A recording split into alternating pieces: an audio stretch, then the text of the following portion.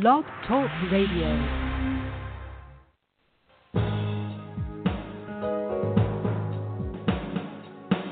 Welcome to the Neil Garfield Show, a presentation sponsored by www.livinglies.wordpress.com, GTC Honored, and The Garfield Firm, serving all 50 states with news and analysis of the latest bank scams against borrowers, homeowners, consumers, and investors, and providing legal representation throughout Florida.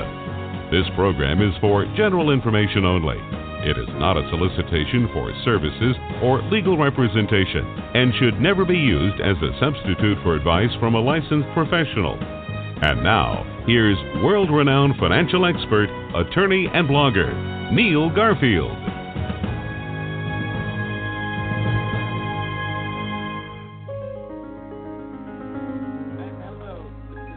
Garfield, and this is Thursday, August 2nd, 2018.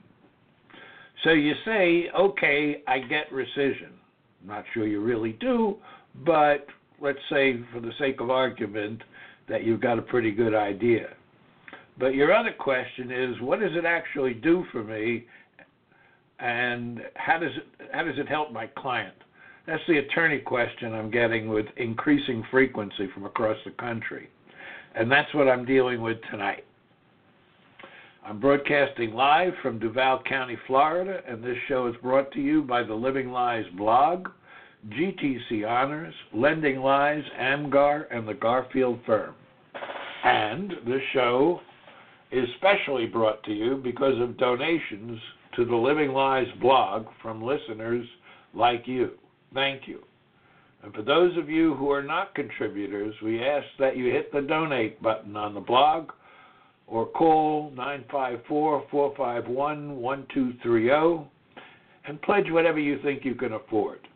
If this show has value for you, if our work on the blog and our radio shows without payment or any other support or advertising, if that has value to you, then chip in. Please make a contribution to help us continue helping you and all consumers. Combining fact patterns from multiple inquiries that we've had, we start with a fictional homeowner who actually sent two notices of rescission, one in 2010, one in 2017. Questions vary from who do I sue for damages to how do I get my title back? Well, spoiler alert, questions are in the wrong order, and you don't get your title back, in my opinion, as you'll see. You already have it, despite all evidence to the contrary, which is, I think, void. Note that the biggest and most common error in rescission litigation is that the homeowner attempts to, A, have the court declare the rescission effective, which is contrary to their own argument that it is already effective by operation of law at 15 U.S.C. 1635.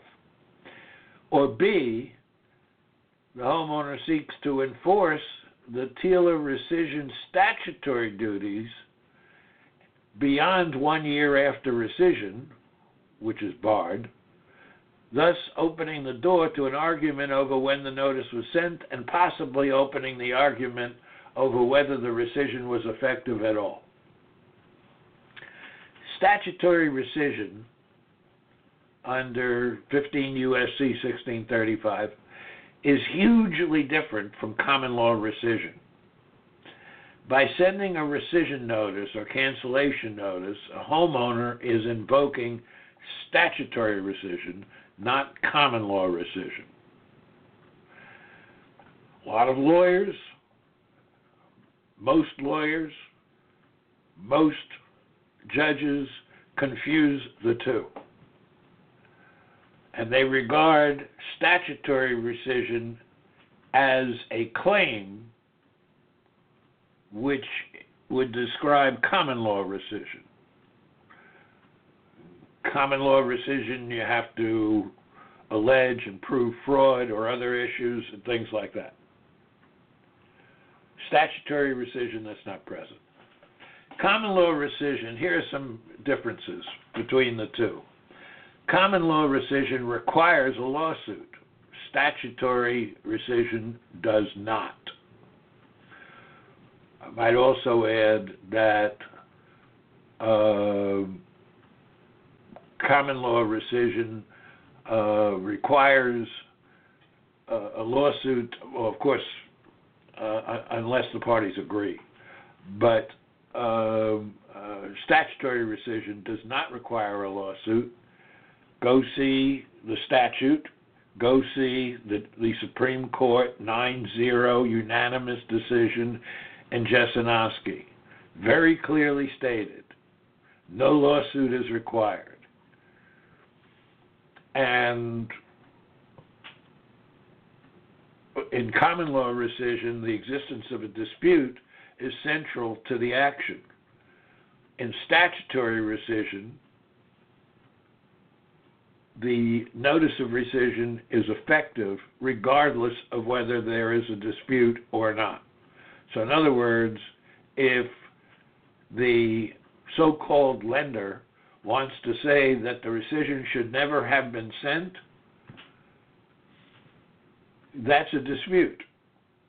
But it has no effect on the effectiveness of the notice of rescission and the invocation of the statutory duties. If somebody wants to contest that, then they have to bring a lawsuit. And when they bring the lawsuit, since it's after the rescission, the note and mortgage are void, they have to step forward as the true creditor who owns the debt. So common law rescission requires a lawsuit. Statutory rescission does not. Common law rescission is not effective until a judge says it is effective. Statutory rescission is effective upon mailing. That's worth repeating. Common law rescission is not effective until a judge says it is effective. Statutory rescission is effective upon mailing. It's an event that has happened. Neither the borrower nor any creditor or party to litigation based upon their holding of paper, which is now void, neither of them can back out of the statutory rescission unless it's by a separate agreement. Common law rescission is not effective until the factual and legal disputes between the parties are resolved by the court in the form of a final order or judgment. So common law decision, you need a judgment. Statutory rescission is effective upon mailing. Common law rescission usually requires proof of fraud. Statutory rescission requires proof of mailing. Common law rescission requires payment to the lender before the cancellation becomes final. Statutory rescission reverses that and requires the lender to pay the borrower before the lender can make a demand for payment. Statutory rescission requires the lender to pay the borrower. Common law rescission requires the borrower to pay the lender. Now, after the duties are satisfied, then the lender has a right to demand payment, but it is unsecured. And the whole purpose of this, by the way, it may sound a little ornate, the whole purpose of it is so that a borrower can get out of a deal that was not properly disclosed, get in another deal that they do want to be in, and use the money from the second loan to pay off the first. You can't do that if there's already an encumbrance on the property and the note and all of that stuff.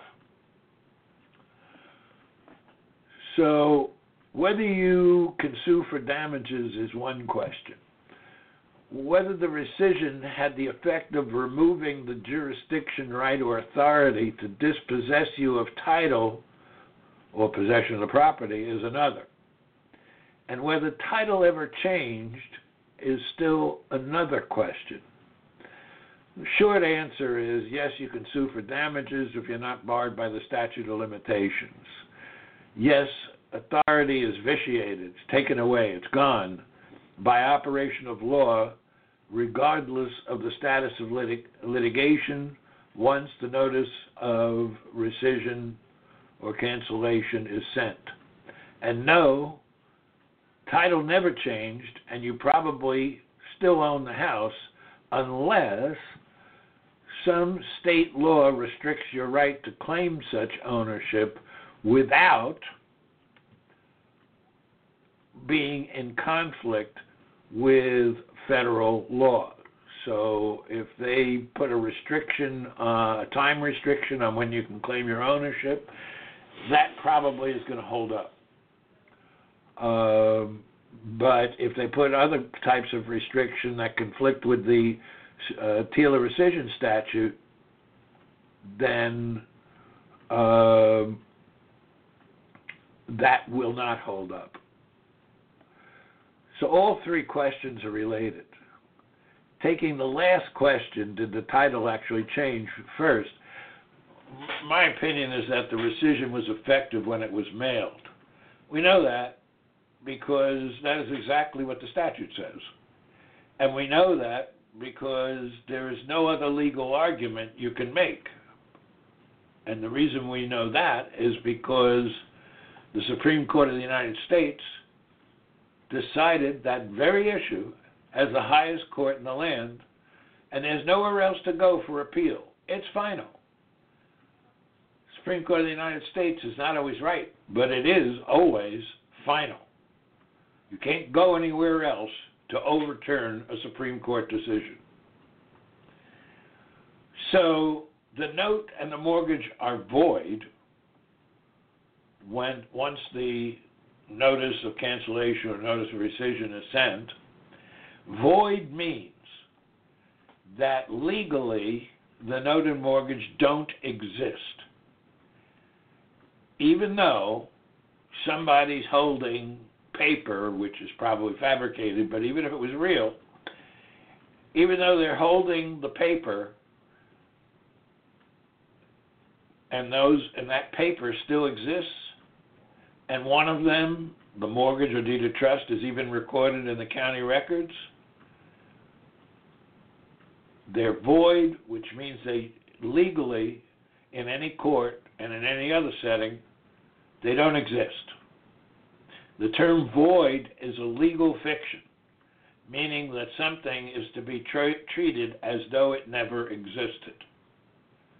There's a big difference between void and voidable, because voidable raises the very thing that the banks want to raise and say, okay, we could fight about this. Void is an event. It's already happened. It's effective by operation of law. Voidable would mean that there's something that could be done in the future that might interrupt the effectiveness of it. Statutory rescission under the Truth in Lending Act means that the loan agreement is canceled and all documents associated with it are void, which means the note and mortgage. The failure of the alleged lender to comply with the rescission duties and then pursue payment within 1 year from the date of rescission bars them from ever pursuing the debt. So not only do they lose the encumbrance, but the statute says that neither party, the borrower or the lender, can seek enforcement of any duties, the three duties required of the lender, or the duty of repayment by the borrower. Neither one of them can seek enforcement of that. So at this point in time, there is no note, no mortgage, no enforceable debt if it's beyond the 1-year period from the date of the notice of rescission. So, any further activities to enforce the note, or purportedly to enforce the note, or the mortgage, are equally legally void. You can't make something out of nothing. So if they're relying on the note and mortgage, and any court gives them any relief, whether it's foreclosure or a judgment or anything, that judgment is void because it is based on a note and mortgage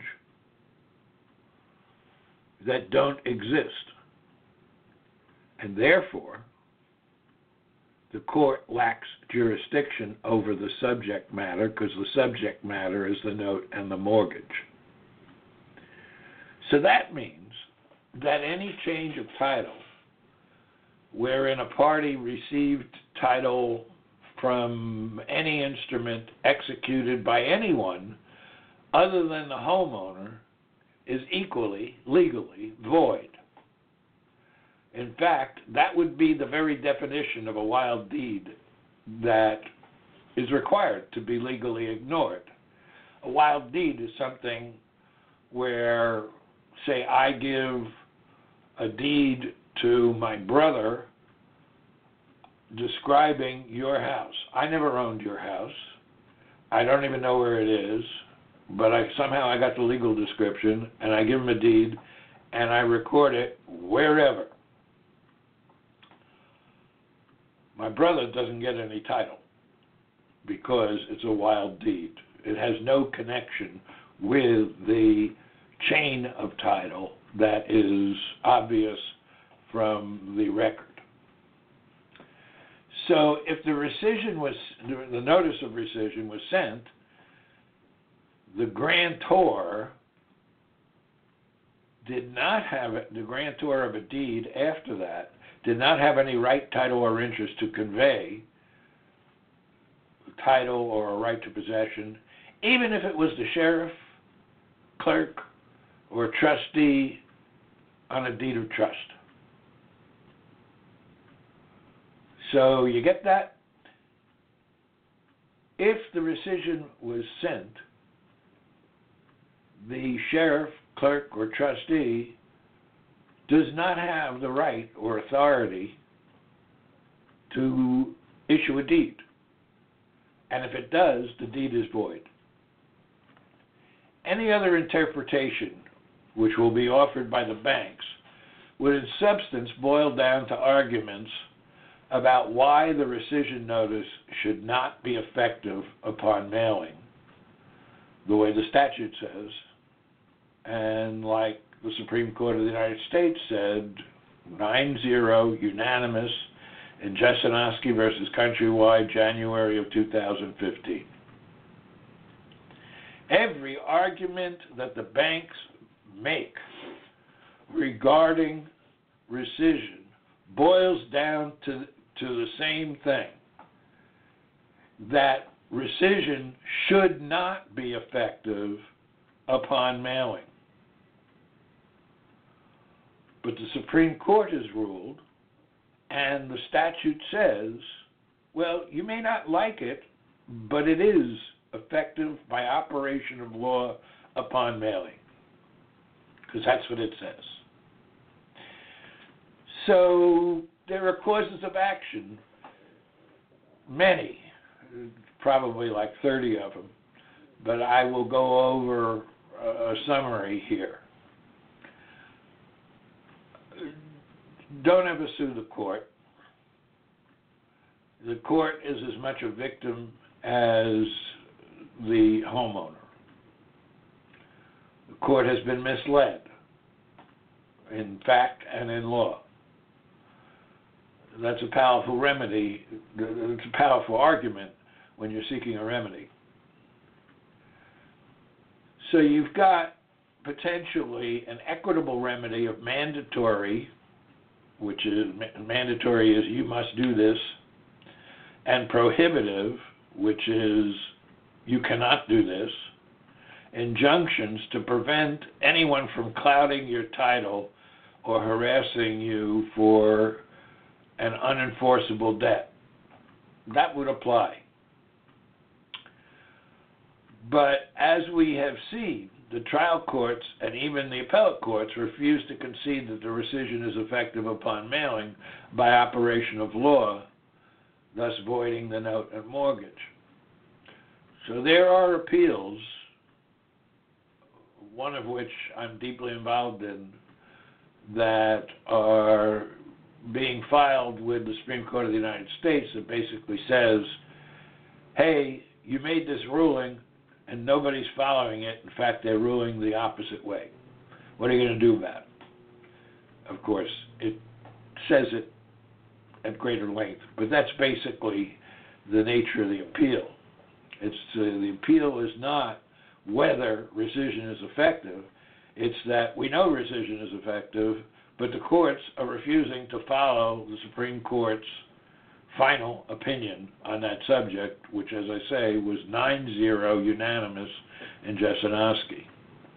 A petition like that could also seek what's called supplemental relief, which usually involves legal damages, which is monetary damages, and could be pursued as long as the statute of limitations does not bar your claim for damages. Which statutes might apply, that's something that needs research, etc., because it depends upon what claim you want to bring. There are different statutes of limitations on different types of claims. And no, it does not start when you found out about the problem. And it may not even start when you should have found out about the problem. It may well start whenever the transaction got started, which really clouds the issue of monetary damages. But in cases where there has been a supposed modification, which I think most of them are actually refis, a rescission filed after that point is probably effective against the loan agreement. And therefore, whatever instrument, whether it's note, mortgage, or modification agreement, they're canceled and the note and mortgage are void. And this is where it gets academically interesting.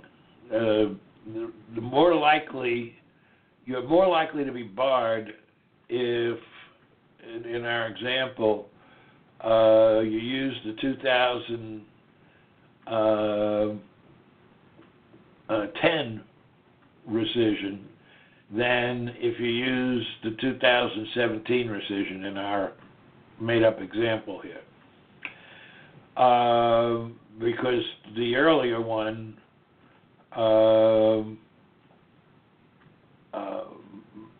may have, the earlier one is still effective by operation of law, but the ability to collect money or damages or punitive damages is restricted by the statute of limitations. It may be barred completely. So I've seen many files where people have sent 3, 4, 5 notices of rescission at different times to different parties. If you got in mind a strategy that's going to seek monetary damages, you might want to lean towards the later one, but that kind of goes against the very argument you're making, which is as soon as you mail it, it's effective and you can't do anything about it. So the bank, oddly enough, would probably argue that you already did it. There was nothing left to rescind when you sent the later ones.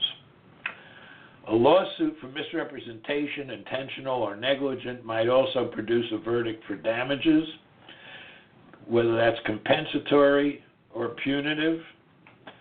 Compensatory are damages, money you for your loss or suffering or whatever it might be that is appropriate to the cause of action you brought. It can be shown that bank lawyers were publishing all over the internet. I have some of their presentations. They were publishing all over the internet, warning the banks to stop ignoring rescission. The banks knew. They did it anyway. Add that to the fact that the foreclosing party was most often a non-existent trust with no substance to its claim as administrator of the loan, and the case becomes stronger and more potentially lucrative. Class action.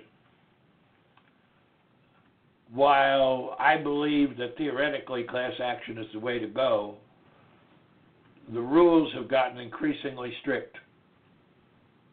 So on certifying the class, and it's extraordinarily expensive. Mass joinder would probably be the better vehicle. But, hear this, the FTC and the attorneys general and other agencies have bowed to bank pressure and made mass joinder a dirty word. It is the one vehicle that cannot be stopped for failure to certify a class, because there is no class. It's just a group of people who have the same claim or cause of action with varying amounts of damages. The rules for class actions have become increasingly restricted, but it certainly appears that technically the legal elements for certification of the class are present. It can be very expensive for the lawyers, sometimes reaching into 7 figures. And the reason for that is you've got to make attempts to contact everyone who might be in the class. So usually there has to be some type of financing for a class action. Mass joinder is self-financing because each plaintiff pays a certain amount that's contributed to investigation or notices, printing, etc. The bottom line is that the homeowner legally still owns the property, but it looks like it's going to take a court to legally unwind all of the wrongful actions undertaken by the courts at the behest of banks who misrepresented the facts and the law. Assuming the statement that the notice of rescission is effective upon mailing by operation of law, then legal title could change, in my opinion. Open to hearing arguments or comments at neilfgarfield@hotmail.com. And I appreciate the comments that I've gotten on the blog. It's been very helpful in coordinating the outgoing message on the issue of rescission under the Truth in Lending Act next week. Thanks for listening to our broadcast. We hope that you tell your friends about us and let them know that there is hope and help in this financial crisis. Tune in every week to The Neil Garfield Show for free information and advice, and visit our blog daily at The Living Lies blog. We provide support services, the latest strategies, analysis, expert consultations, testimony, and declarations to use in your battle against the largest economic crime in human history. For information concerning Neil, the team at Living Lies, or the law firm, go to www.livinglies.wordpress.com or call 405-1688. The opinions expressed on this broadcast are those of the host and should not be attributed to any other person or entity.